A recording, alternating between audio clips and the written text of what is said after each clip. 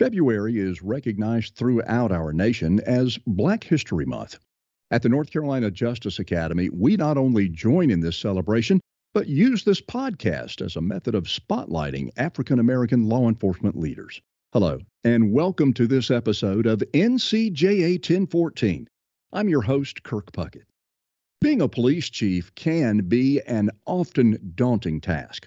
There are the usual challenges: personnel, budgets, and lobbying elected officials for competitive pay and equipment for those under your command. As an African American, the road to becoming a law enforcement leader can be added to the list of daunting tasks. It is indeed an honor to host one of North Carolina's outstanding African American law enforcement leaders, Jason Armstrong, the Chief of Police in Apex, a post that he has held since August of 2021. He is a self-described husband, father, son, friend, brother, and then the police chief.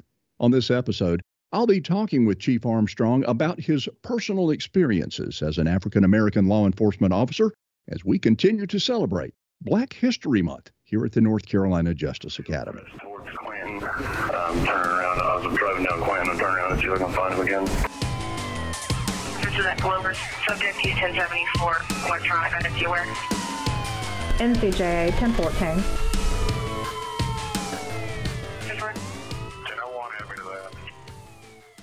First of all, Chief, welcome to this podcast. Thank you for carving out some time from your very busy day. I'd like to get things started by asking you if you'll just give us a brief rundown of yourself and your law enforcement career that's brought you to where you are today. Yes, sir, Kurt, and thank you for having me. So I started my career in Georgia with the Forest Park Police Department, which is in Metro Atlanta. And I spent the first 17 and a half years of my career down there and working at that organization. Started as a patrol officer and worked my way up through the ranks and ultimately became the first African American to hold the position of lieutenant, first African American to hold the position of captain, first African American to hold the position of major. And I also served a stint as the interim police chief in that organization. And so I had, vast experience in that organization, and that really launched, my career. So the success that I had in Forest Park led me to being appointed the police chief in Ferguson, Missouri in 2019. Most people in law enforcement are familiar with Ferguson, Missouri from the 2014 officer-involved shooting death of Mike Brown in that town and the unrest that unfolded after that incident. So I went to Ferguson in 2019 to work on the reform efforts there. And I was there for 2 years. Then in 2021, the opportunity came open here in Apex, and an opportunity for me to come back home to North Carolina, where I grew up. And I was blessed to be selected for this position and have been back here in Apex serving as the chief here since 2021. When you got back to that beginning that you talked about, what was it that brought you to law enforcement? Was it a person, a television program, or you had some mentor along the way? Just curious to know what bug bit Jason Armstrong to become a police officer. Yeah, so I get this question a lot, and I have a very unconventional answer. I'm one of the few people in law enforcement that can honestly say that I got into it for the money. And what I mean by that, when I was in college at North Carolina Central University, I learned of a program that the federal government, the Department of Justice, had recently started. This was back in the late 90s, early 2000s. And that program was called the Police Corps. And how that program was set up is if you agreed to be a police officer for 4 years, it was a 4-year commitment, a 4-year contract, the federal government would give you back up to $30,000 that you had already spent on college. And the reason that they started this program under President Bush, W. Bush, was because they saw, the challenges that they were seeing in law enforcement, in particular with minority communities or communities that had high crime. And one of the things that they were trying to do more of was recruit more college graduates to get into the profession. Back in the late 90s, early 2000s, you didn't see a lot of, people coming straight out of college and going into the profession. A big part of the transition into law enforcement was recruiting and coming from the military. And so they were trying to just try some new things to get, some new people into the profession. And I got accepted into that program. Largely, with the money that I was going to be getting back that I had already spent on college. And so that was the biggest motivator for me to get into the profession of law enforcement. I didn't expect to stay in municipal policing this entire time. My original goal was to just do my 4 years and then take my 4 years of experience and transition and join the FBI. And so that was heavily influenced by TV shows and the things, that were marketed, to people that was the cool place to be. But once I got into the profession and working in municipal law enforcement, I really found my knack in that space, and I really saw that I was needed in that space. And that's really what fueled me to stay in local government as opposed to trying to transition to a federal agency. I can honestly say in my 40 plus years of association in law enforcement, I've never heard one say, I got into it for the money. Sometimes we just don't know when we take that first step where our careers will lead us. So that kind of transitions us to my next question. As a law enforcement leader who is also an African American, have you ever felt any additional pressures, either internally or externally? Absolutely. Both internally and externally. Internally, I'll start with, now I'll give you an example. One of the things that, has been present for me, throughout my career is one, just the sense that I had to work harder and outwork, all of the other individuals that I was up against for positions. Like I said earlier, when I started with the Forest Park Police Department, the rank of sergeant was the highest position that any African American had ever held in that organization. And this was in 2001 in Metro Atlanta. We bordered Atlanta. So, we're talking Metro Atlanta in 2001. The sergeant was the highest rank. And so, I made it a mission and a goal of mine to become the first, to become a lieutenant, to become a captain and climb the ranks. And I remember, I achieved lieutenant position. And then after that, when I was up for captain, I was having a conversation with a buddy of mine in the department who was a white male. And we were talking about the pending, captain process. And so this department has never had a black captain. And this was a friend of mine. So this was not, an enemy or anything like that. This was a friend of mine. And so there was, he wasn't trying to be disrespectful in what he said. But his comment to me was, they have to promote you to captain because you're black and they've never had a black captain. And this was a friend telling me this.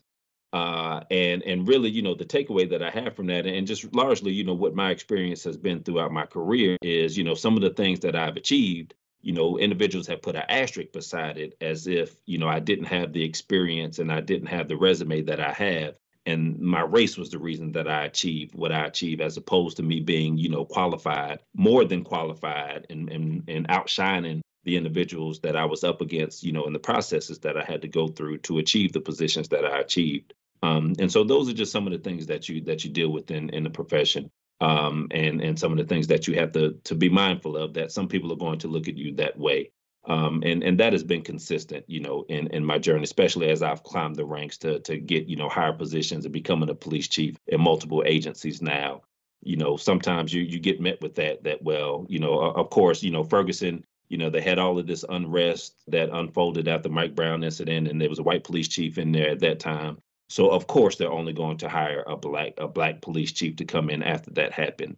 Here in Apex, coming in on the heels of a cultural assessment, and being the first black chief in the history, the 150-year history of the town of Apex. Well, of course, they're going to bring a black police chief in here, after having, racial bias issues go public from that department. And so, it becomes more about that, or that's the first thing that people, will attach to, instead of looking at my resume and all of my accomplishments and stacking that up against anybody, who will go after these positions. Externally, there are a lot of pressures also, especially when you become the first to do something, and just what that represents for a lot of people in your communities, and the expectations that they put on you, and sometimes unfairly. And so being a minority police chief, some people look at that is that, all right, so my only role and my only objective is to make decisions that, only impact or positively impact minorities or black people, where, that's not how decisions are made. I'm the police chief for everybody in my community that I serve, regardless of what they look like. And so sometimes you take on additional, challenges and additional pressures when you make a decision that people disagree with. And then it's like, oh, well, we thought you were going to make decisions like this because you're a minority chief or you're a black chief. No, I have to make decisions that are in line with the Constitution. I have to make decisions that are in line with our policies and procedures and what we're trying to accomplish as an organization. And so sometimes, you deal with that, and you're never going to make everybody happy. You're never going to be able to live up to everybody's expectations of what they think you can do. And you just have to be comfortable and confident in what you're doing, and know that you're always trying to do the right thing and have a positive impact on people. You touched on my next question a little bit, and it's about challenges. Obviously, there was a challenge going in to lead a law enforcement agency in Ferguson, Missouri, after what had happened there. And then, of course, most folks in North Carolina are familiar with some cultural issues that took place in Apex. So you leave one hotbed and come into another one. My question is, what are some of the challenges that you have had in your career? And more specifically, do you believe any of those were related to your race? So, when I look at the challenges that I faced, and largely, looking at it from, sitting in the chief seat, or, high up in organizations and being in leadership, I wouldn't necessarily say that the challenges that I faced, I would say were race related. I would say some of those challenges have been enhanced because of my race. And so I give you an example, being in Ferguson. Ferguson is known for protests and unrest. And, that wasn't any different when I got there. I got to Ferguson right before the 5-year anniversary of Mike Brown's death. And so, at the anniversary, there were protests that went on. And so when you have those protests, and some of the people, some of the individuals that come out for that, some of the agitators, sometimes they lock in and they look for the minority officers that are standing out there, or the Black officers that are standing out there. And those are the individuals that they verbally attack and verbally abuse, for being out there and calling you an Uncle Tom and a traitor, and you're a disgrace to your race. How could you wear that uniform? And so, those are some of the attacks that you face, verbal attacks, because of your race at times, to where people look at you as a traitor because of their experience or just their outlook and how they feel about policing. But by and large, the challenges that I face, being a police chief, the number one thing that contributes to your challenges are people.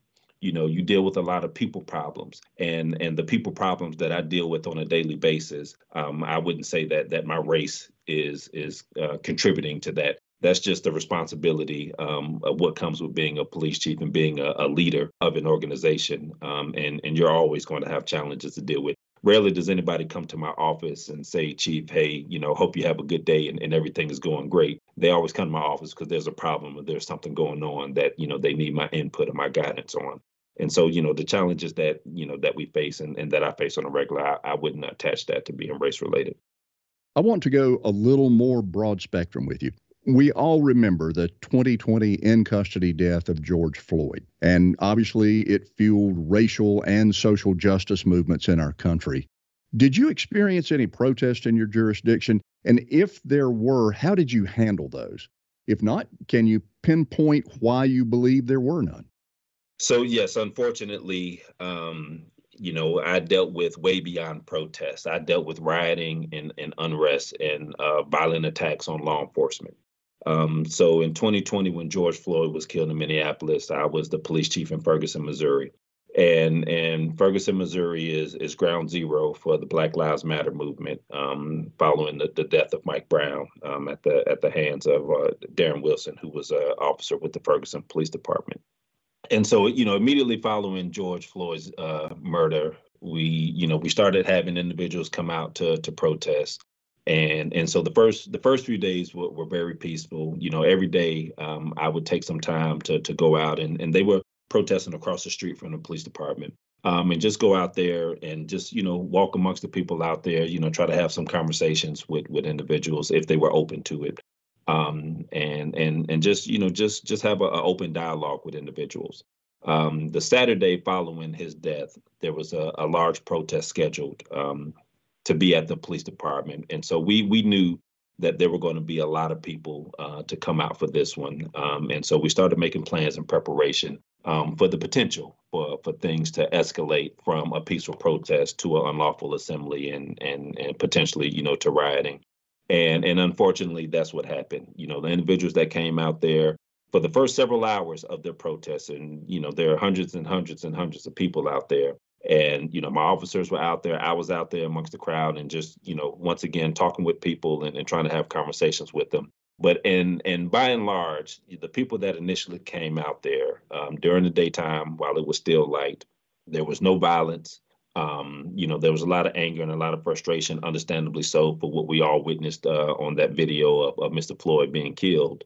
But there were some individuals that came out that were intent on violence. And as nighttime ensued, there was a different element to the crowd. There were different people out in the crowd.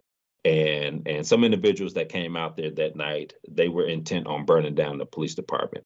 And so, unfortunately, we experienced a severe attack on our officers and on our building. It started with a commercial grade firework explosive that they threw to a group of officers that was standing in front of the police department.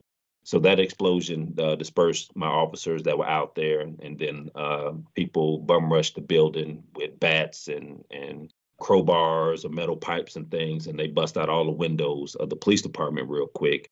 Then they retreated, and then just with so many people, with hundreds and hundreds of people being out there, they used, the protection of protesters who were not engaged in criminal activity to launch their assault on not only the officers that were out there, but the building itself, and started launching, some of those more commercial grade fireworks through the windows, trying to set the building on fire to burn it down.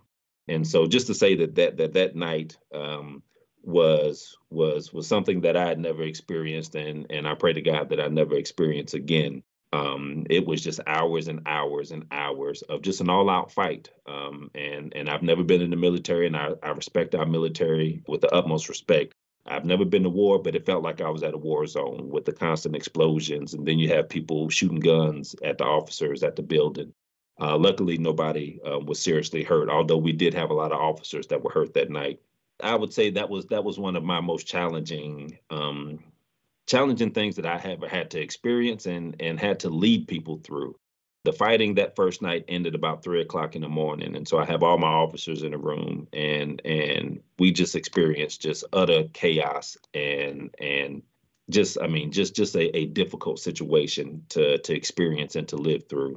And to have to go into a room in front of the officers that work with you and find the words of encouragement when there are no words is really a challenge, because we knew the next night we were going to have to do the same thing all over again. And the next night they came out in full force again. And we had a similar night, the second night that we did the first night.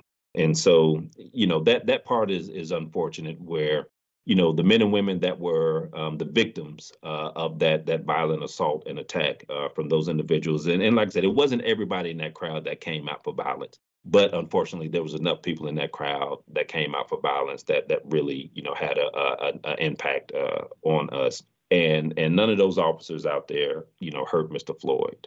None of those officers were involved in anything that contributed to his death. But because of how law enforcement is looked at, when we had one of these incidents happen, and how we're all put into that same category, my officers, had to defend themselves, from that level of violent assault, where you got assault rifles that are being shot, from the color of darkness at the building, at officers and things like that.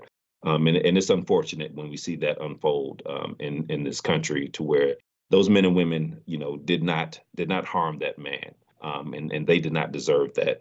But unfortunately, that was the level of violence that we experienced in Ferguson after Mr. Floyd was killed. Well, you noted that you might not have had served in the armed forces. You were certainly the general during those periods, however.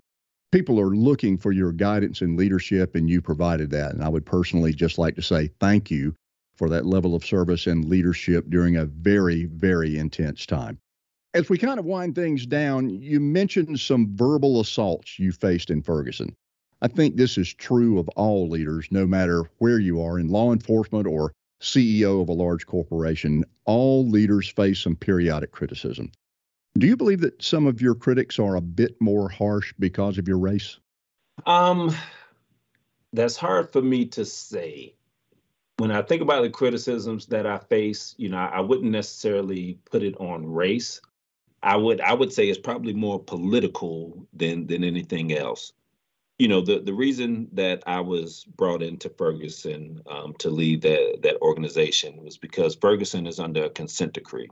And what a consent decree is when you have a high profile incident involving police, like what happened with Mike Brown or George Floyd, or what we're seeing with Tyre Nichols in Memphis, the Department of Justice, will assign a team to come in and investigate your organization. And typically what happens, they do a deep dive in your organization. And so they highlight just all of the issues and the problems that they can find for your organization, which ultimately leads that police department being put under a consent decree, or pretty much under federal oversight, to overhaul whatever issues the Department of Justice found. And so when we talk about reform and policing reform in this country, it doesn't get any bigger or any grander than being under a consent decree and the reforms that the Department of Justice puts on a police department. And so, I was brought in there because just of my view in law enforcement and my willingness to do things differently and not go with the status quo of what we've seen in the profession, and to be more open with how we go about, policing our communities and involving our communities and how, we police and how we serve them. And so, that's a challenge in law enforcement. And a lot of people in the profession, or a lot of supporters in law enforcement, feel as though that reforms are unrealistic at times, or that reforms are not needed, or, for political reasons they're being done, or, because the media is reporting on things a certain kind of way.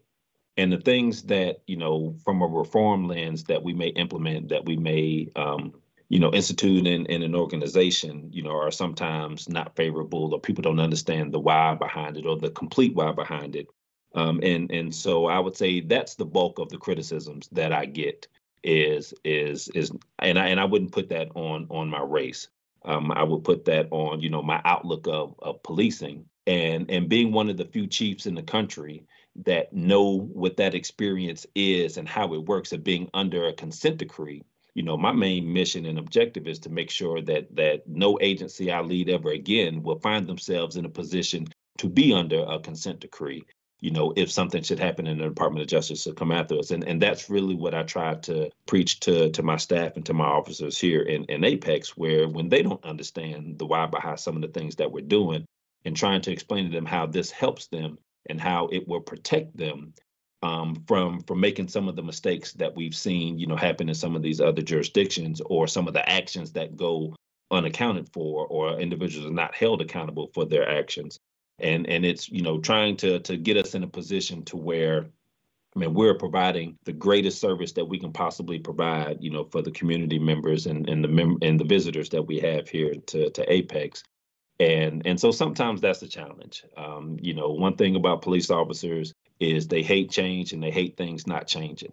And so, when you're going through change, there's always a challenge, and there's always criticism that you face as the police chief for the decisions that you make. But in my experience, I would say, my criticisms are more related or associated with decisions that I make. And I couldn't say, it hasn't gotten back to me, or I haven't felt necessarily that it's directly associated to what my race is. Well, that was a bit of a psychoanalytical question to begin with, so I'll ask you to put that one away and bring out your crystal ball. From your perspective as a law enforcement leader, what does the future of law enforcement look like? Kirk, that's a very hard question to answer. And the reason that it's so hard to answer is because the pendulum swings so far from one side to the other so often. So right now, with Tyre Nichols' death and murder that we just had in Memphis, and so now all of the focus from everybody in the country is on police reforms once again. And how does this happen? And what laws can we put into place to prevent this from happening? And so similar to what happened after George Floyd was killed, I did an interview the other day, and me and Ben Crump were interviewed by the same reporter. And so, I hear that Mr. Crump, they are petitioning the president to bring back the George Floyd Act that was presented after Mr. Floyd was killed. And so that's where the momentum is right now. That's where all the energy and the effort is in right now. Where if we just backtrack just a little bit to last year, after we saw what happened at that grocery store shooting in Buffalo, after we saw what happened at that school shooting in Uvalde, then the pendulum swung to, man, how can we better equip law enforcement to come in and deal with these challenging things that we see going on in communities? How can we protect the children better, where we don't have officers standing out in the hallway while kids are inside a classroom with a gunman and the kids are being killed? And so, so those are two very different issues, that as law enforcement, we have to deal with both of them, and we have to be ready and equipped to handle and address, both of them. But the political nature that these things take on, where as law enforcement, as a police chief, I don't make any of the laws. And I don't know what's going to come out of a legislative session and what laws they're going to put on the books. What we have to do is whatever laws are enacted, man, we have to learn them, we have to research them, and we have to make sure that we abide by them.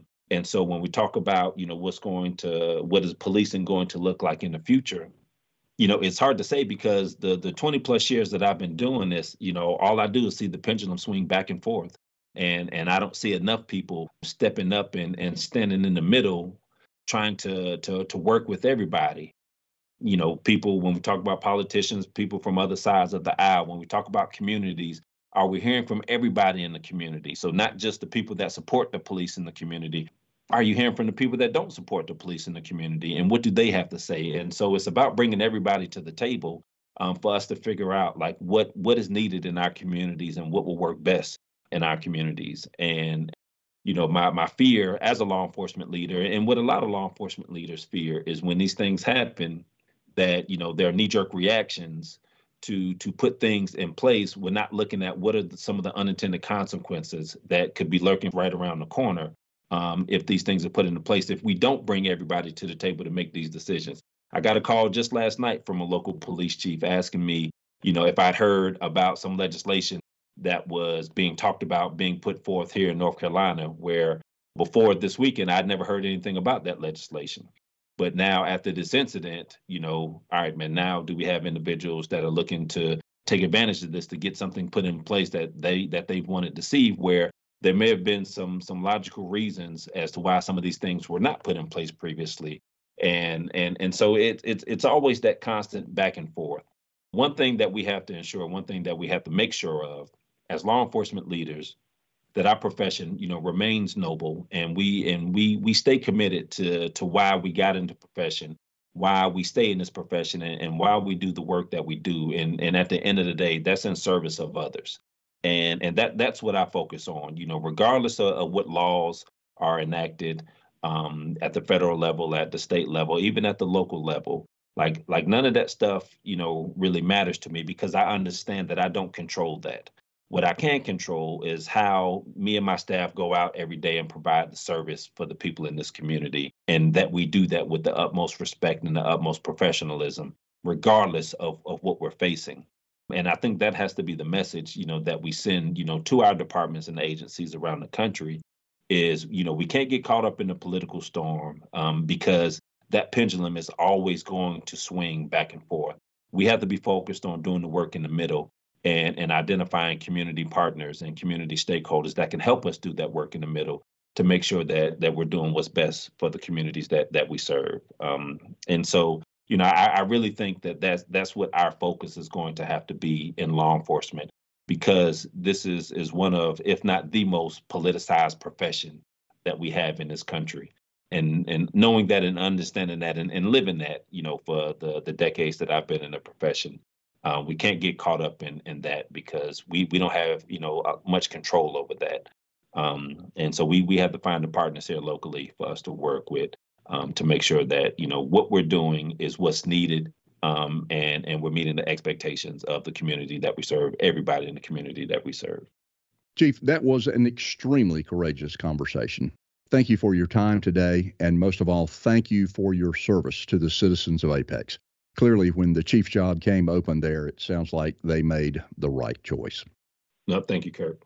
Jason Armstrong is the chief of police at the Apex Police Department, and has been in law enforcement for more than 20 years, having served as the chief in Ferguson, Missouri, as well as a lengthy law enforcement career prior to that. This concludes this episode of NCJA 1014. Until our next episode, please stay safe. Subject T1074, electronic identity awareness. NCJA 1014.